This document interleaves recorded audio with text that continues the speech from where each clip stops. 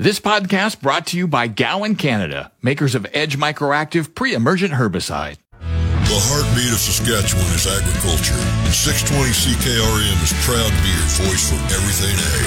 Welcome to Saskatchewan Agriculture Today with your host, Jim Smalley. And a good afternoon. Welcome to Saskatchewan Agriculture Today. We're brought to you by Harvard Western Insurance. We don't judge. Here's another reminder to renew your plates today. Visit harvardwestern.com. And brought to you by the Arcola Co-op. You're at home here on Highway 13 in Arcola. Today we have the latest Sask wheat market outlook. There appears to be a slim chance of a rally in the wheat market this week or this coming month. It looks like China is supporting the movement of wheat from Ukraine through the Black Sea corridor. Research into reducing the cost of hog rations is underway at the U of S. We also look at stock dogs and barley research. The farm weather's in its usual spot at the bottom of the hour. This is Saskatchewan Agriculture Today with 620 CKRM Agri-News Director Jim Smalley. Saskatchewan Agriculture Today is brought to you by Johnston's Grain, your first and last stop for grain pricing and crop protection. And brought to you by Farm Fresh Water. They'll make your well water wonderful and your dugout drinkable. Get your Farm Fresh Water today at farmfreshwater.ca. The latest Sask wheat market outlook says there's little to support a rally in wheat prices. Mercantile Consulting market analyst Michael Wilton says U.S. wheat prices took a nosedive of close to 50 cents a bushel last week. He says prices fell due to an improved outlook for seeding and crop production this year and China's support for the Black Sea corridor to access cheap Ukrainian wheat. However, he says there is still maybe some rally in spring wheat prices. In the significant purchases and cash trades, Iraq bought 240,000 tons of milling wheat from Australia. Egypt bought 240,000 tons of Russian wheat for first half of April delivery. Turkey made a direct purchase with the Russians for 500,000 tons of wheat. There was no price reported, but they're expected to buy an additional 790,000 tons of wheat for March to May delivery. The U.S. weekly export sales were 339,000 tons for a season total of 619 million bushels. This is down 6% from last year. And some of the most important news that happened last week will start in Canada. The AAFC raised Canada's non-durum wheat exports by 200,000 tons to 19.3 million tons. This is for the current marketing year. The increase in exports resulted in a respective decrease in ending stocks to 4 million tons. The decrease in beginning stocks for the upcoming season led the AAFC to decrease feed use by 200,000 tons to keep ending stocks the same as before at 4.9 million tons. Week 29 wheat exports were slower at 312,000 tons. Total exports to date are 11 million tons, with 56% of the export season complete. Canada has exported 56% of AAFC's recently raised export projection. Although exports have slowed, deliveries have remained steady, creating a buildup of visible supplies. Visible supplies tend to build into the winter before depleting in the spring shipping season. For durum, week 29 durum exports were strong at 105.6 thousand tons. Year-to-date durum exports are now 3.1 million tons, which is 115% above last year's pace. Durum exports have been unseasonably strong considering Canadian durum exports usually hit their seasonal low in February and then pick up again in March and April when the lakes open. The strong pace of exports is helped by exporters taking advantage of the relatively cheap freight from the West Coast to North Africa. There's a large amount of visible durum supplies, which will help support the export pace in the coming weeks. North African countries are large durum buyers, but they also produce some of their own supply. Most of the crops in North Africa were off to a poor start because of poor conditions during the planting season. A lack of moisture in southwestern Morocco prevented many of the wheat and barley fields from being planted. Some of the dry conditions in parts of Morocco were alleviated last week with heavy snow and rain. Tunisia was also dry at planting season, but recent rain has brought some relief. Weather conditions from late February to April are the most important for production in North Africa. Durum prices in Canada were up slightly last week. If not sold, we would use this opportunity to finish sales. The seasonal trend is for prices to decrease from here until late spring. We would sell 20% of new crop at $12 a bushel. Wilton also had an update on the impact of the war in Ukraine. In the Black Sea, the current Black Sea Grain Initiative is scheduled to expire on March 18th. We expect that it will be renewed. There was additional pressure on the wheat market on Friday, as China publicly called for its renewal. China has been relying heavily on the grain corridor to access cheap Ukrainian grain. For the coming week, there is little in the mix to support a rally in old crop wheat prices. The funds sold many of their long positions, and there's little to suggest them to buy it back in. There could be a bump in spring wheat prices, as the charts currently look oversold. If it does, we would use that as an opportunity to liquidate all remaining old crop supplies. We would not extend new crop sales, as the old crop new crop inverse is large and weather rallies cannot be excluded. Wilton says the strong dollar in North America is making purchases of North American grain difficult in local currencies. Mercantile Consulting hopes growers took their advice and sold old crop. Back to Saskatchewan Agriculture Today with Jim Smalley on 620 CKRM. Researchers at the Western College of Veterinary Medicine in Saskatoon are attempting to increase the percentage of pea starch that can be used in a pig ration. Dr. Matt Lowen is an associate professor in veterinary medical biosciences. He says pea starch is a byproduct of the plant-based protein used in food products for human consumption. That starch byproduct's quite cheap, so it's a cheap energy source to grow our livestock on in Western Canada. And so if we can utilize or use more of this sort of byproduct starch, it's a cheap way to boost animal production. The problem is that too much pea starch causes ulcers in pigs. From our pilot study, it would appear that 40% inclusion of this pea starch, regardless of whether there's a feed allergy or stressful event, will give pigs ulcers. And so that's kind of where we're at with it right now. We're doing a couple more trials, and we're also trying to get into what is the pea starch doing to cause these ulcers without a particularly stressful event. Dr. Lowen says there are several potential causes. So is it disrupting the mucus barrier in the lining of the stomach? Is it altering the acid transport into the stomach? Or is it altering sort of the microbes that are in the stomach to increase acid secretion and maybe cause ulcers? So we're looking at a number of physiological parameters to determine why is this really finely ground starch doing this and how is it doing it? It's a very bizarre thing. Andy has a few ideas for some potential solutions. Maybe we can add some type of processing procedure in order to increase the level of this very finely ground starch. We do have some ideas. We're increase fiber levels, pelleting. I mean, obviously those do add cost to the feed production, but I mean, those are a few ideas. And once we understand physiologically what's going on, that'll really help us a little bit more to understand what should we be doing to the starch to increase its inclusion level in the feed. Dr. Matt Lowen is the Western College of Veterinary Medicine at the University of Saskatchewan. Time now for Real Agriculture with Sean Haney on 620 CKRM. This is your RealAgriculture.com update. Bring the energy of Real Ag Radio to your next customer meeting or conference. From your stage, we'll record an episode in person to inform and provide insight on the latest in agriculture. Email advertising@realagriculture.com to learn more about this unique keynote opportunity. Hey, Kara Oostros here with RealAgriculture.com, and I have here with me Art Douglas. So you are well known for your time you spent at CattleFax. You were the long-range weather forecaster, now retired off of that job, but keeping busy still.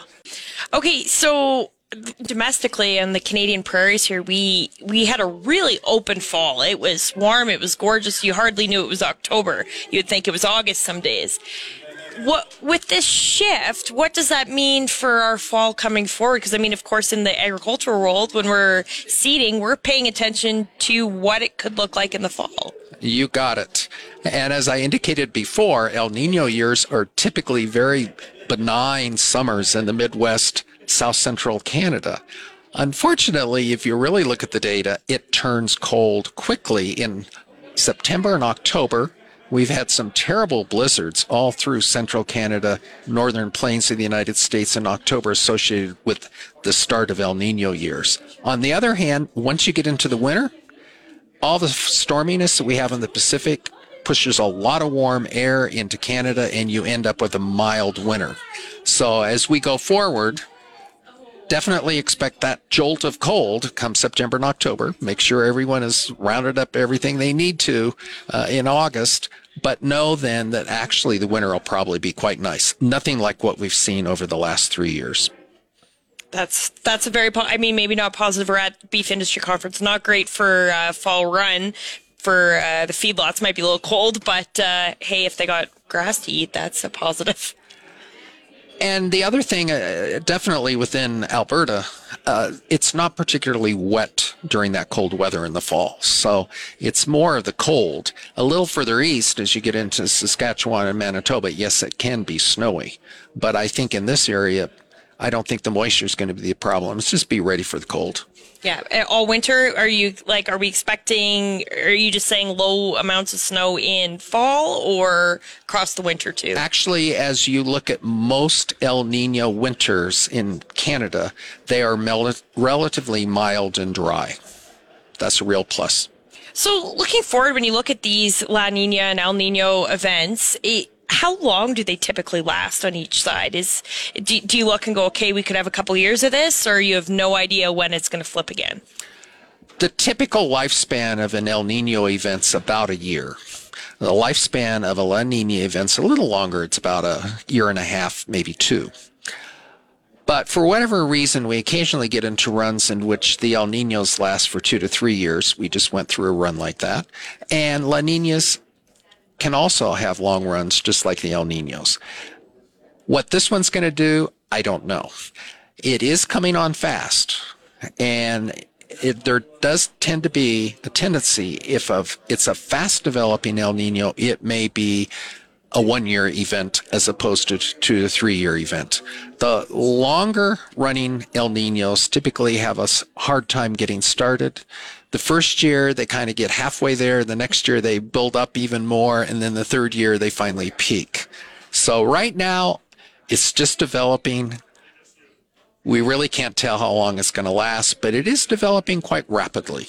That's a good chance for rain is what you're saying. A good chance for rain. You got it. Absolutely. Okay. Any other messages you would like to send to producers? Well, I think they, again, just simply need to be prepared on a local level. They know what weather conditions and production was back in the El Nino years of 2014 through 2018 versus La Nina years of 2019 to 2022. So they need to go back and look at their notes and just kind of figure out, what direction are they doing? Were those first El Nino years really good for them or bad for them, or vice versa? And I think that's part of the message here. I think from a global standpoint, La Nina typically creates more droughts, more problems. And as we go into El Nino, on the other hand, it tends to be more moist, especially in North America. This has been your Real Agriculture Update. You can find out more about this issue or many others at realagriculture.com. It's your agri-weather forecast on the Voice of Saskatchewan, 620 CKRM. The Real Agriculture Report has been brought to you by Karst Holdings in Assiniboia and Schlamps Integra Tire in Grenfell, your locally owned Integra Tire dealers. The official 620 CKRM Farm Weather is brought to you by Shepherd Realty in Regina, specializing in farm and ranch real estate in Saskatchewan. Call Harry, Justin, or Devin at 352-1866. And Moose Jaw Truck Shop, the #1 choice for any diesel engine repair. Drop in, no appointment necessary, or visit moosejawtruckshop.com. Today's outlook: increasing cloudiness this afternoon. Winds up to 15 kilometers per hour. The high today -9, the low -17. Wednesday, tomorrow mainly cloudy, clearing late in the afternoon. Wind southeast 20, the high -11, the low -17. Thursday partly cloudy, the high -2, the low -7. Friday sunny with a high -2, the low -13. Saturday sunny, the high 0, the low -13. Sunday, partly cloudy, the high -4, the low -14. Monday, partly cloudy, the high -7. Normal high for this date is -4, the normal low -16. The sun rose at 7:45 this morning. It sets at 6:37 tonight. And around the province, the hot spot is Maple Creek at -4. The cold spot up north, Uranium City at -22. Estevan is -12, Saskatoon -15, Swift Current -10, Weyburn -12, Yorkton -13. Regina is cloudy and -11, that's 12 Fahrenheit. Winds are from the northeast at 14. Humidity is 86%, the barometer rising 101.1. Fog in Moose Jaw, -12, winds are from the east at 9. Once again, Regina cloudy and -11, that's 12 Fahrenheit. This spring, apply pre-emergent Edge Microactive Group 3 herbicide from Gowan, Canada, before seeding your canola, peas, or lentils. Maximize yield today and manage resistance tomorrow. Always read and follow label directions from Gowan, Canada. You're tuned to Saskatchewan Agriculture Today on the Voice of Saskatchewan, 620 CKRM. This portion of Saskatchewan Agriculture Today is brought to you by McDougall Auctioneers. Get fair market value for your assets with an online auction through McDougall Auctioneers, McDougallAuctions.com. And brought to you by Pattison Liquid Systems, experts in liquid fertilizer distribution. Fertilizer's just better when it's wetter. Pattison Liquid Systems, expect the best. The owner-trainer from Rafter V Ranch near Outlook will be hosting a workshop in Rimbey, Alberta next month to talk about the benefits of having stock dogs on the farm or ranch. Jolie Vermette says she and her husband discovered a few years ago that just one good stock dog can do a lot more work and save time than 2 or 3 people, and with a lot less stress. She says that's because stock dogs are your teammates and an extension of you, whereas people seem to prefer to do things their way. She spoke with reporter Cheryl Brooks and was asked if there are a lot of farmers and ranchers with stock dogs helping them these days. Numbers for Cheryl, but we have seen, especially since we started producing pups and, marketing some started and finished dogs, we have definitely seen a rise in the demand. So that tells me that there are more guys that are starting to see a neighbor or see something on social media, and they're interested in getting started. So I would say especially over the last 5 years, that demand has gone up quite a bit. But as far as numbers, gosh, I don't have any of those statistics for you. On average, it's growing more than it used to be. I believe so. And I think, there's so many of those ranches that have always had a stock dog. And, the usability of all of them has been to a certain degree and certain level. But I think it's more recently that people are starting to realize that some of the finer training and fine-tuning on these dogs will allow them to not just be kind of that helper dog, but instead a dog that will replace, like I say, 2 to 3 other people out doing a job that needs to get done. And I think that is credit to some of our associations that are out there. We now have the Canadian Cattle Dog Association that is promoting dogs alongside the Saskatchewan Stock Dog Association and the Alberta and Manitoba ones.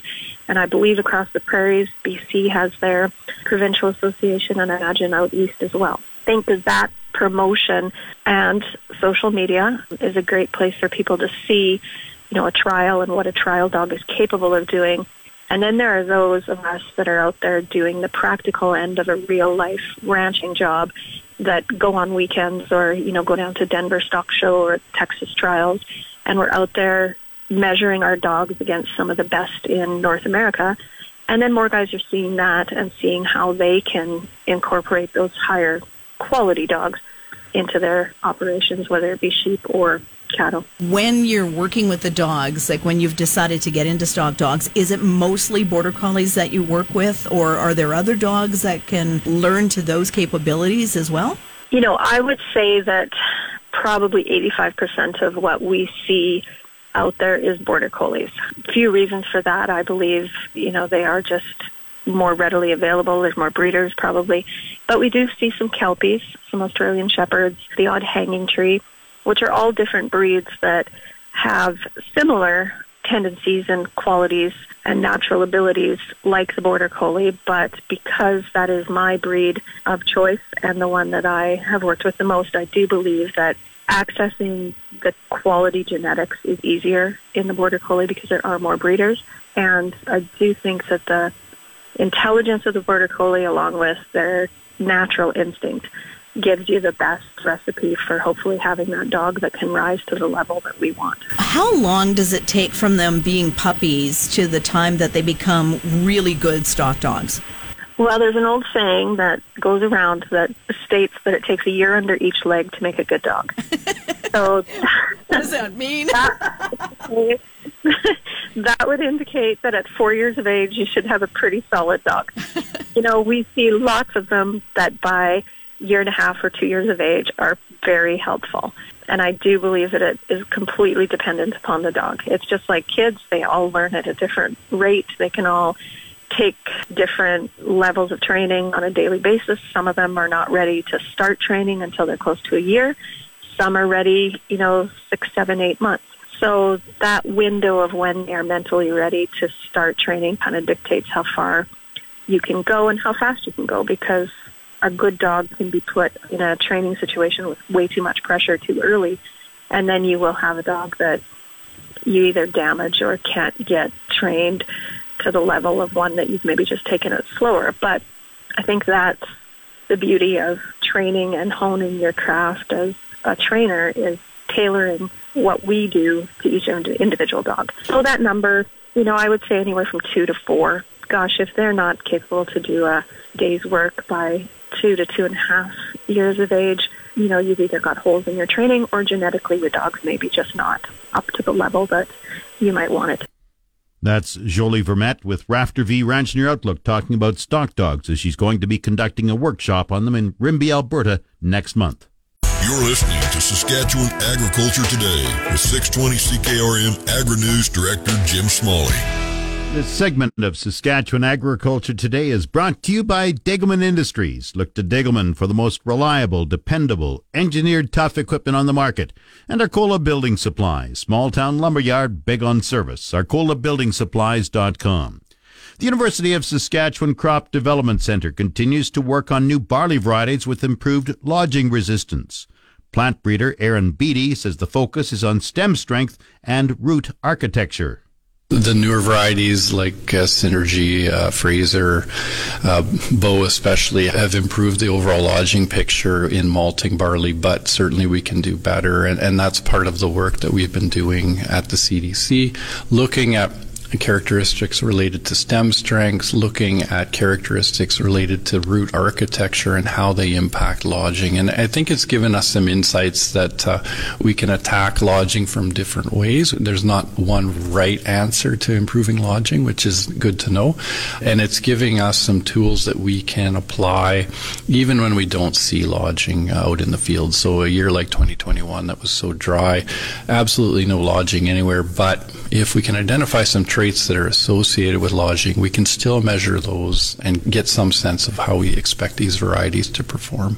When it comes to the root system, does mass make a difference, or what's the main factor there? Yeah, from what we can tell, it's mostly about how the roots are oriented in the soil. So you can have some plants that have a lot of roots, but if the orientation is not ideal, the plant's still going to fall over. And so what we're seeing is that an orientation where the roots are as spread out horizontally in the soil profile before they start descending lower into the soil profile is important. So you need sort of like a very wide root system. We tend to see that that's more associated with better lodging resistance. So it's not about mass or even numbers of roots, it's about how the architecture of the overall system. Aaron Beattie is a barley breeder at the University of Saskatchewan Crop Development Centre. Here's the market updates with Jim Smalley on 620 CKRM. Market update brought to you by Fries Tallman Lumber. Since 1956, Fries Tallman has been your trusted building materials supplier for every type of project. Fries Tallman in Regina and Fort Capel. And Farm Fresh Water. They'll make your well water wonderful and your dugout drinkable. Get your Farm Fresh Water today at farmfreshwater.ca. And Nelson GM in Assiniboia and Avonlea. Looking for the perfect vehicle? They'll find a match that exactly fits your agriculture lifestyle. Proudly serving southern Saskatchewan for over 60 years. Grain prices at Viterra were mixed in early trading. Canola fell $6.10 at $8.10.62. Flax went down $50 at $5.86.98. Lentils declined $12.95 at $7.51.50. One red spring wheat rose 39 cents at $3.93.54. The rest were unchanged. Durum $4.58.38. Feed barley $3.67.58. Chickpeas $10.58.22. Oats $2.29.32. Yellow peas $4.63.55. And feed wheat $2.89.56. On the Minneapolis Grain Exchange, hard red spring wheat for May is unchanged at $8.68.5 cents a bushel. It's the Livestock Reports on the Voice of Saskatchewan, 620 CKRM. The livestock quotes are brought to you by the Weyburn Livestock Exchange. Call Weyburn Livestock 842-4574. Now, the latest quotes. This is the market report for the Weyburn Livestock Exchange for the week of February 28th. Our last regular sale was on February 15th. D1 and D2 cows sold from $1 to $1.14. D3 cows sold from 90 cents to $1. Canner cows sold from 75 cents to 85 cents. Heiferettes sold from $1.50 to $1.80. And good butcher bulls sold from $1.25 to $1.43. We had a pre-sorted calf sale here on Monday. We set the pace for everyone to keep up. 400 to 450-pound steers averaged $3.48 and sold at the $3.56.